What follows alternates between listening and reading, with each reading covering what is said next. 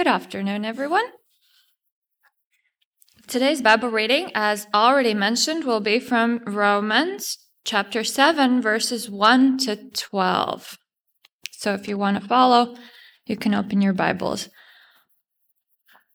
Do you not know, brothers and sisters, for I am speaking to those who know the law, that the law has authority over someone only as long as that person lives? For example, by law, a married woman is bound to her husband as long as he is alive. But if her husband dies, she is released from the law that binds her to him. So then, if she has sexual relations with another man while her husband is still alive, she is called an adulteress. But if her husband dies, she is released from the law, and it is not an adulteress, and is not an adulteress if she marries another man. So, my brothers and sisters, you also died to the law through the body of Christ, that you might belong to another, to him who was raised from the dead, in order that we might bear fruit for God. For when we were in the realm of the flesh, the sinful passions aroused by the law were at work in us, so that we bore fruit for death. But now, by dying to what once bound us, we have been released from the law, so that we serve in the new way of the Spirit, and not in the old way of the written code. What shall we say then? Is the law sinful? Certainly not. Nevertheless, I would not have known what sin was had it not been for the law. For I would not have known what coveting really was if the law had not said, "You shall not covet." But sin, seizing the opportunity afforded by the commandment, produced in me every kind of coveting. For apart from the law, sin was dead. Once I was alive apart from the law, but when the commandment came, sin sprang to life and I died. I found that the very commandment that was intended to bring life actually brought death. For sin, seizing the opportunity offered by the commandment, deceived me, and through the commandment put me to death. So then, the law is holy, and the commandment is holy, righteous, and good. Happy New Year for those who I didn't see personally. Now, how has your first week of the new year been? How has it been? Does it feel like a promising, fresh start? Or not really? Or not really? On the morning of January the 1st, Madra and I, we were sitting in our bed with a cup of coffee, and we were looking around us, and we said to each other, our bedroom is in such a mess, and we don't see a way out of it. And the same thing happened this morning, and we almost got into argument because Madra was really ready for the deep clean, and I said, it's a Sunday morning. Come on, we can't do this. Anyways, not a too promising start of the year for us. It would be great to keep our room tidy and junk-free this year. We'll be really happy. Is there a secret to a higher tidy life that we haven't discovered? Perhaps maybe it's a YouTube channel that kind of helps us to keep things organized and how to de-junk your life forever. That would be nice. If you find, WhatsApp me the link, please, even tonight or something. I would be really thankful. Now, what about you? What about you as you think about your start of the 2024? I'm sure most of you guys have your rooms really in order and kind of sorted. But how about our Christian life? How about our Christian life? I bet we would love to have a nice, fresh start. Our desire is to de-sin our life, right? Is there a secret to a higher, sin-free life? There are Christians who will say, surely it is, the discipline, it is the rules. If we obey the commandments of God, our life will be as God has intended it to be. Others will say, well, no, surely it must be grace. If we believe in Jesus, we don't need all these rules and commandments. It's all about grace. So what is it going to be? In our desire to de-sin our life in 2024, is it going to be the law or is it going to be grace? Well, the obvious answer is grace, isn't it? Because of what Jesus has done. Paul said, if you remember in chapter 6, verse 14, sin shall no longer be your master, because you are not under the law, but you are under grace. But if you remember, guys, this answer has gotten Paul in a lot of trouble. In chapters 6 and 7, the Jewish Christians were basically hearing Paul say that God-given law for the good of his people is a bad thing. That's what the Jewish Christians were hearing. And so they regarded grace to be immoral. And do you remember what they said? Just quickly, a quick recap. They said, Paul, are you not saying that grace actually promotes sin? 6 verse 1. What shall we say then? Shall we go on sinning so that grace may increase? And they said in 6 verse 15, Paul, your grace permits sin. As Paul said, what then? Shall we sin because we are not under the law, but under grace? So, Paul, your grace is moral. It promotes sin and it permits sin. And here in our chapter, did you spot in verse 7?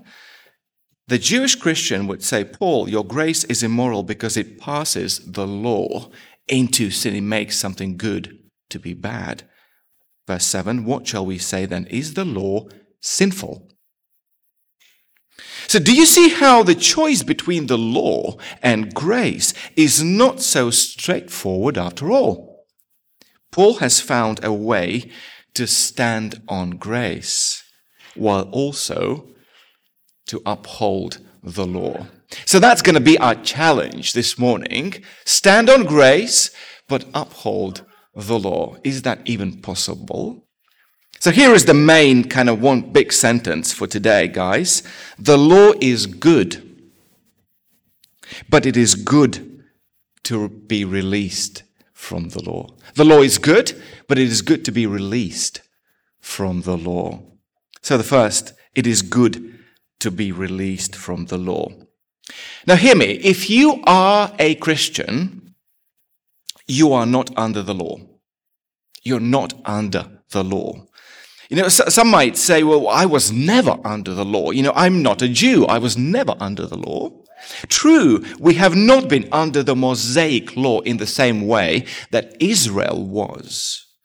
Yet we saw, even in Romans, how God had written the requirements of the law on the hearts of all the people. That's why Paul could say earlier that our conscience bears witness to us being under the law. Our conscience gives us a way that we know God's law. If we're honest, then our answer to Santa's question, have you been good this year, the past year, should have been no, I haven't been. And Paul confirmed it in chapter 3. No one is righteous, not even one. No one seeks. No one. We already saw that the law can't save, because through the law, we become conscious of our sin. And we saw that back in chapter 3.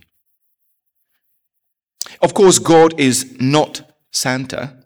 We don't get either stick or carrot. God's punishment is real and eternal. That is why the righteousness of God, apart from the law, was such good news. God makes people right with him through faith. But what now? What now? These are the things that we kind of already heard last year. But what now? Now that we are made right with God, we surely need to be under the authority of the law to be moral people, says the Jewish Christian. And I remember I said already, Paul dropped this bomb And then he just left it. And now we're coming back to kind of trying to solve this. So the Jewish Christians said, well, now that we're saved, we surely need to be under the law for there to be an order. That's what we observe around the traffic laws, the kind of tax laws, kind of criminal law. After all, we need it. So here is the tension. Paul says, no, you don't need to be under the law for morality, because you are no longer under the law, but under grace. Now that we are alive with Christ, Paul wants us to continue viewing ourselves as dead to the old realm of the flesh, or our old self. Well, let's start with chapter 7 and look with me at verse 1.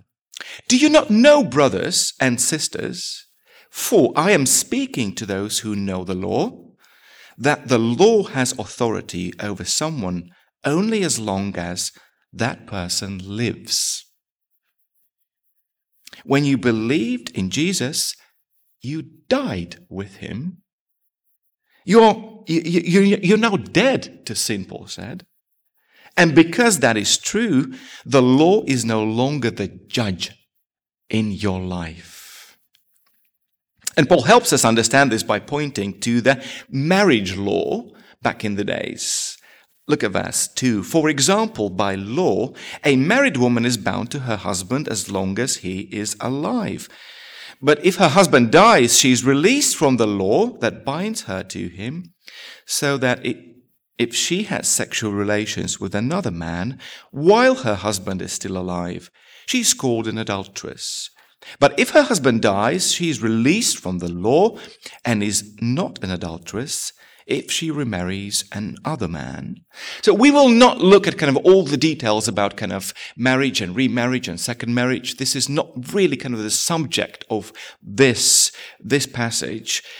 Paul really kind of mentions and illustrates, takes the marriage law to make one simple point, and here it is.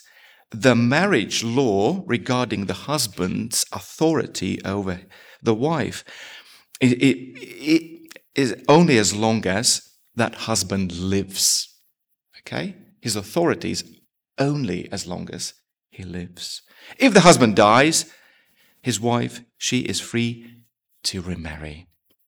Now, Paul goes, and applies this to the life of the believer in verse 4. If you're a Christian, you are happily married, even if you are single. So, my brothers and sisters, you also died to the law through the body of Christ, that you might belong to another, to him who was raised from the dead, in order that we might bear fruit for God. The analogy doesn't work perfectly, of course. Normally, the one who dies can't remarry because he's dead, right? So Paul's analogy takes into account the resurrection from the dead, of course, with Christ. But the application of that analogy is very clear. It's clear. Christians are no longer married to the law. We have died to it. Now risen with Christ, we can get married to another, to Christ, to Jesus. Every Christian is happily married, and it is truly good news. Well, because only our new marriage, you see, to Christ will bear fruit for God. Only. We have died to the law, and now risen with Christ, we're married to Jesus. Our old marriage to the law was a dysfunctional one. The law was a rubbish husband. We bore fruit for death. Now, why was our old marriage dysfunctional? Look at verse 5. For when we were in the realm of the flesh, the sinful passions aroused by the law were at work in us. Our old marriage to the law provoked us to continuous sin. But not anymore, Paul says. So here is the consequence of our new marriage. Verse 6. But now, by dying to what once bound us, we have been released from the law so that we serve in the new way of the Spirit and not in the old way of the written code. I will run with applying these truths, but towards the end of the talk. But let's just dwell a little bit on the kind of the teaching and the truth of it. How did we get released from our first husband, the law? God had to kill us with Christ. We died with Christ to our first husband. He raised us with Jesus, and so that is the way he released us from the law, from our first husband. You see, by nature, we all are married to the law. He is our first husband. You don't have to be Jewish. God has written the requirements of the law on the hearts of all people, of all nations. We know what is good. We know what is bad. We know how God wants us to live. We know. The problem is we are not able to. The law turned out to be a rubbish husband. The law could not save us. Quite the opposite. The law contributed to our ruin and brought the punishment of God on us. Because in our old marriage, we were bearing fruit for death. And so getting out of our old dysfunctional marriage to the law should come to us as a very, very good news. We should say, yay, finally. It's kind of, breaking up from the slavery. We died to our former husband just to be raised to remarry our new husband, Jesus. That is the only way we can bear fruit for God. It is good to be released from the law. But again, friends, that really creates a true problem, right? Because the whole language of the law being a rubbish husband, that arouses sinful passions in us, makes the law to be a really bad thing. It's sort of obvious. It's on the table. It's in a plane. Well, is the law a very bad thing? That's the question. I love how Paul reads the minds of his readers. And here it is in verse 7. What shall we say then? Is the law sinful? You do remember the Jewish reader who is scandalized by grace, right? Paul, it appears that grace not only promotes and permits sin, but it turns something good into something very bad. It passes the law into sin. What shall we say then? Is the law sinful? Now, we don't need to guess the answer to that question, right? We don't know, well, Paul, what will you say? No. The third time, Paul emphatically answers, verse 7, certainly not. No. Exactly the opposite. Look at verse 12 with me. The law is holy, and the commandment is holy, righteous, and good. Now, how can both be true? The law is good, but it is good to be released from the law. How can both be true? Well, who said marriage is simple? None of us who's married would say that. It's not simple. It's never simple. Now picture this. You are visiting a marriage counselor. Things have come down to it. You're visiting the marriage counselor together with your spouse. The law. Your marriage is obviously dysfunctional in your many passions aroused by your spouse, the law. You bear fruit for death. And what normally happens as the two sit down and they get asked the question, what's the problem? Now, what normally happens when the counselor asks, what's the problem? What is the next thing that happens? Anyone? Yeah, I mean, you know what's happening. You're just a bit shy. Exactly. Imagine now, God is your marriage counselor. Here you sit on one chair and the law sits on the other chair. And God asks you, what is the problem with your marriage, guys? Why is it so bad? And you point your finger at the law. Of course you do. Of course we point the finger to the law. And you not only do that, but you quote Paul to God in verse 10. You say, I found that the very commandment that was intended to bring life and happiness to me brought death. God, it's the law's fault. Now, how would God respond? What do you think? How would God respond? I think, for starters, God would say, stop misquoting Paul. Stop misquoting Paul. The law is not the guilty party here. Why? Because, my friend, you've had the mistress all the way through. You had the lover. The lover is sin that uses the law as the base for its evil operations. The law simply exposed sin for what it is. Now, do you see how marriage to the law is a very, very complicated thing?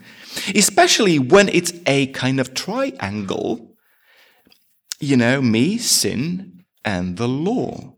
So let me unpack in 2 steps for us what I think Paul is saying in verses 7 to 12 about what actually makes our old marriage dysfunctional.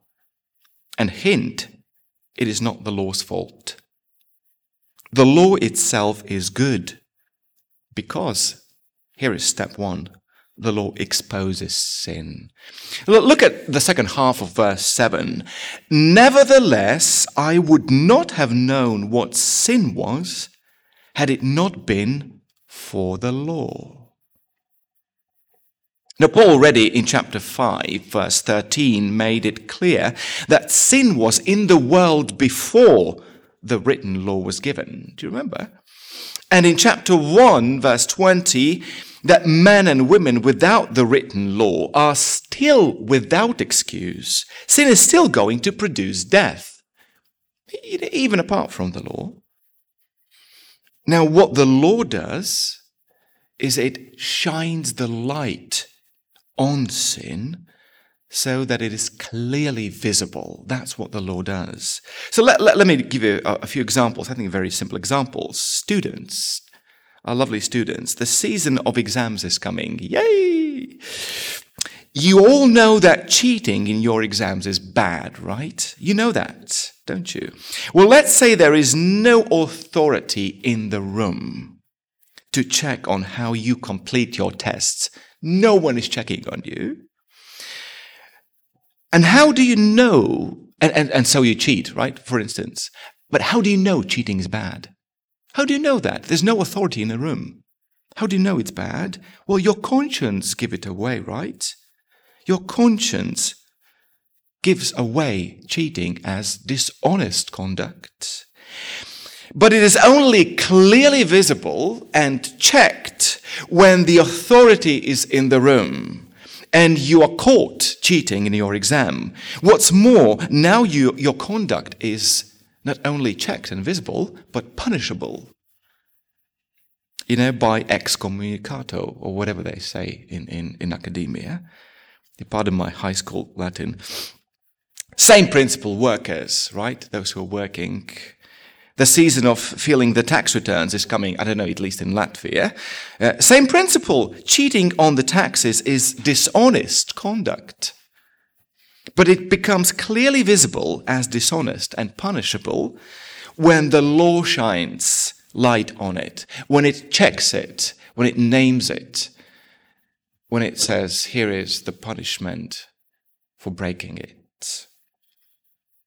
So in our old dysfunctional marriage, the law is not the guilty party. The law is holy, and the commandment is holy, righteous, and good. Verse 12. It is given by God himself, and it was given to uphold the morality in Israel. So again, why then it is good to be released from the law if it is holy, righteous, and good? Well, because our old marriage had a third party in it, our lover, sin. The law was also given to expose sin and punish it. And the relationships between the law and sin was something that brought death to us. Hence, step 2, sin exploits the law. Here it is bracketed in verses 8 and 11. Glance at verse 8 and then 11. Paul says the same thing twice. But sin, seizing the opportunity afforded by the commandment, produced in me every kind of coveting. And verse 11, for sin, seizing the opportunity afforded by the commandment, deceived me, and through the commandment put me to death. To summarize Paul's point, sin uses the good law to provoke me to sin, and through the commandment puts me to death. I mean, that is something that I can observe in my children's life. That is something that I do observe in my own life. That is something that I see in the lives of people around me. I find it then when I specifically tell my children to stay quiet in their room because dad is working or having a meeting, they suddenly they come up with all sorts of creative ways to create such a terrible noise.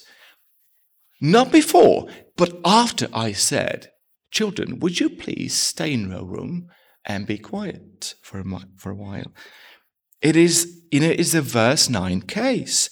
When the dad's commandment came, sin sprang to life. And this rebellious thing, started. I find it in my own life. I was once taking the trolley to the center. I don't know, you check it out next time, right? On your way back from church. As I was holding to that metal pole, in the tram, I noticed the picture.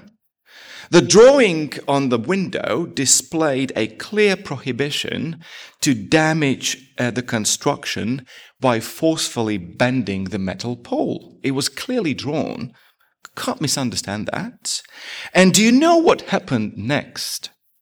My grip around the metal pole got stronger, as I suddenly sense a desire to bend it, to just check it. Verse 9 again, the commandment came, and sin sprang to life as this rebellious thing. Fill in the blanks in your own life. Now, Paul actually uses, and he goes back to the first and kind of one of the major sins, he uses the old known sin, coveting, to illustrate the sin in all people's life. Coveting ruined Adam and Eve. Do you remember in the Garden of Eden, Genesis 3 verse 6, as Eve saw that the fruit of the tree was good for food and pleasing to the eye and also desirable for gaining wisdom, she took some and ate it and gave also to her husband. Coveting was one of the 10 commandments given to Israel, Exodus 20 verse 17. You shall not covet your neighbor's house. You shall not covet your neighbor's wife or his male or female servant, his ox or donkey or anything that belongs to your neighbor. So again, the commandment is holy, good and righteous, designed to draw clear boundaries in society. But then sin came around and said, oh, what a great commandment. What could we do about it? What could we do about it? As you come and visit your friend's house, The commandment tells you not to want this house for yourself. But, the sin says, oh, what could we do about this commandment? The sin does, through this commandment, something else. It makes you seek various ways to end up on your friend's will and then get rid of him so that the house is yours. There are plenty of stories around that. You just read BBC or whatever you read. You'll find these bizarre stories of just that. Or you're not supposed to want another man's wife for yourself. But what sin does through the commandment, it makes you seek intimacy with another's wife or husband, or have him or her for yourself. And so it goes with anything. Do you see why the law is good? But it is good to be released from it. Because of sin, our old marriage to the law was dysfunctional. We only bore fruit for death because the good law exposed the evil sin that kidnapped the law and ruined us. Now, guys, what is the way? Is there a way out of it? What's the way out of this dysfunctional marriage? Well, there's only one exit. Hear me right. There's only one exit. And it's death. I know it sounds morbid, but it's true. There's only one exit, death. Hear me right, because otherwise I will sound really kind of suicidal to you, and we don't want that in the beginning of 2024.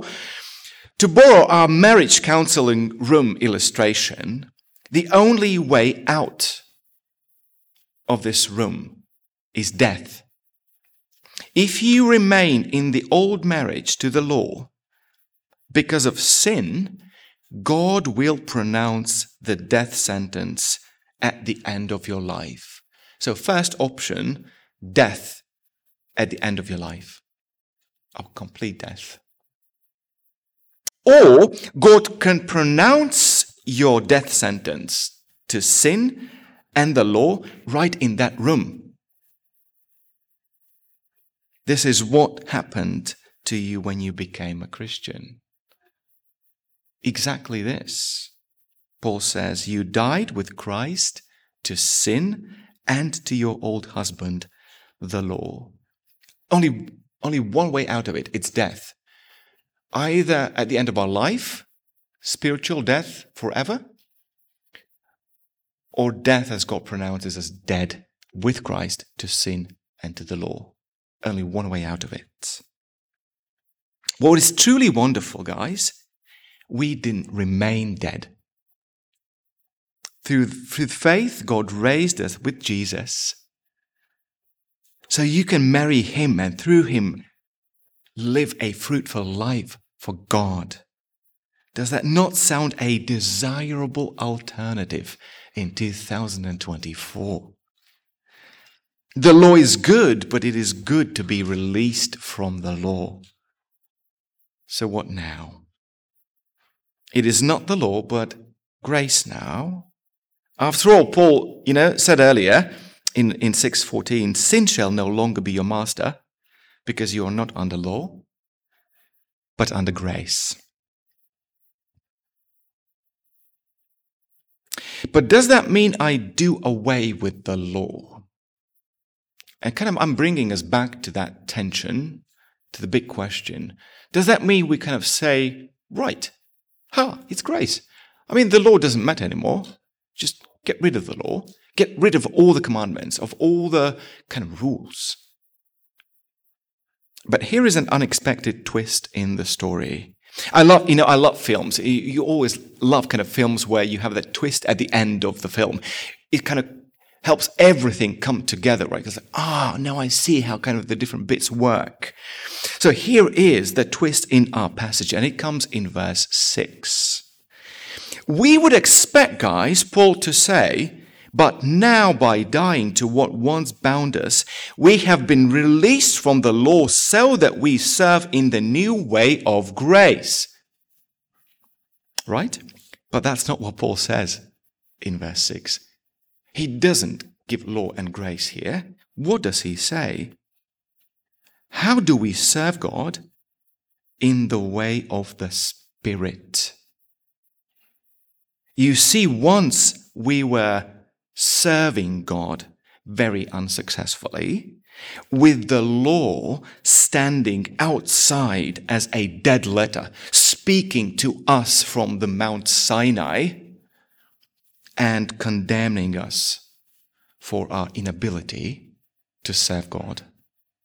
That's what was our reality once. That was our relationships with the written code that proved in our lives as a dead letter, okay? But now everything has changed. The Spirit has written God's law in our hearts. Now when we hear God's commandments, they are not a burdensome duty, but they are a delightful privilege. When I was in the realm of the flesh, I heard God say, "You shall not covet." And I knew I must not covet. But now I don't want to covet. Because of the indwelling Spirit, I delight in my new marriage to Jesus so much more. It has a profound implications for us, for a Christian life and service. It changes the way we view serving God and serving others. Being happily married, we no longer do things because we have to, primarily, but because we get to.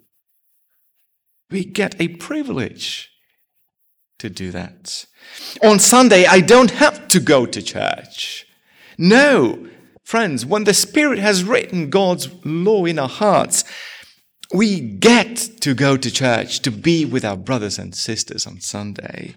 Midweek, I don't have to attend the Bible study, because the written code says that. No, I get to be in the fellowship with the brothers and sisters around His Word.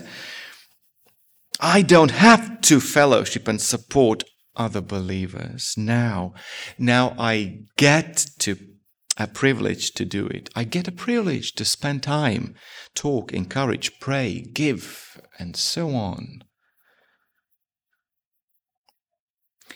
Now, I know that what you're thinking now, right, it all sounds great, but what about my actual life? I know, no chance, I'm not going to address it because Paul goes there next, okay? Chapter 7 is a big, complicated chapter. He will go there next and we'll see the kind of spiritual schizophrenia going on there next week, so please do come back. I know that there is, but what about my actual life? But we need to hear what Paul says here, guys. The law is good.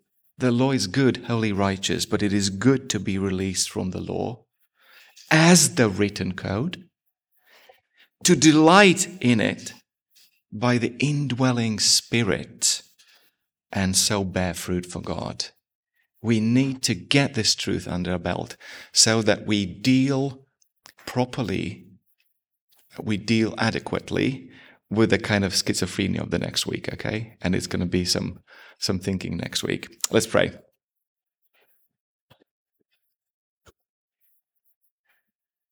Our loving Heavenly Father, we thank you so much for your word, for your commandment. As we read in Psalm, it is true, it's delightful, it is refreshing, it is reviving, it is holy, good. But Father, our relationships with your law were so complicated because of our lover, sin.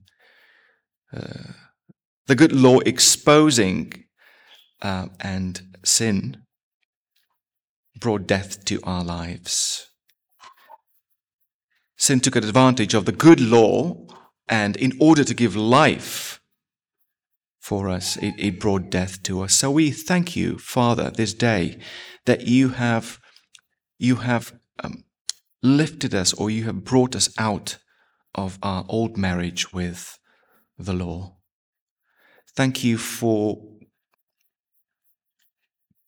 really for making us dead with Christ to sin and to the law. And thank you for raising us to life with Jesus so that we could be married to him. And we thank you for the Spirit that now indwells us and makes us again to delight in your law, to crave it, to appreciate it, to feed on it, so that we may actually, by your Spirit, do it. So, Father, we ask for your help, really, to keep delighting in your law, in our inner being, to want to be with brothers and sisters, to want to serve you, to want to serve each other. Please work by your Spirit in our lives in this year as we draw closer to you and as we draw closer to one another. In Jesus' name, amen.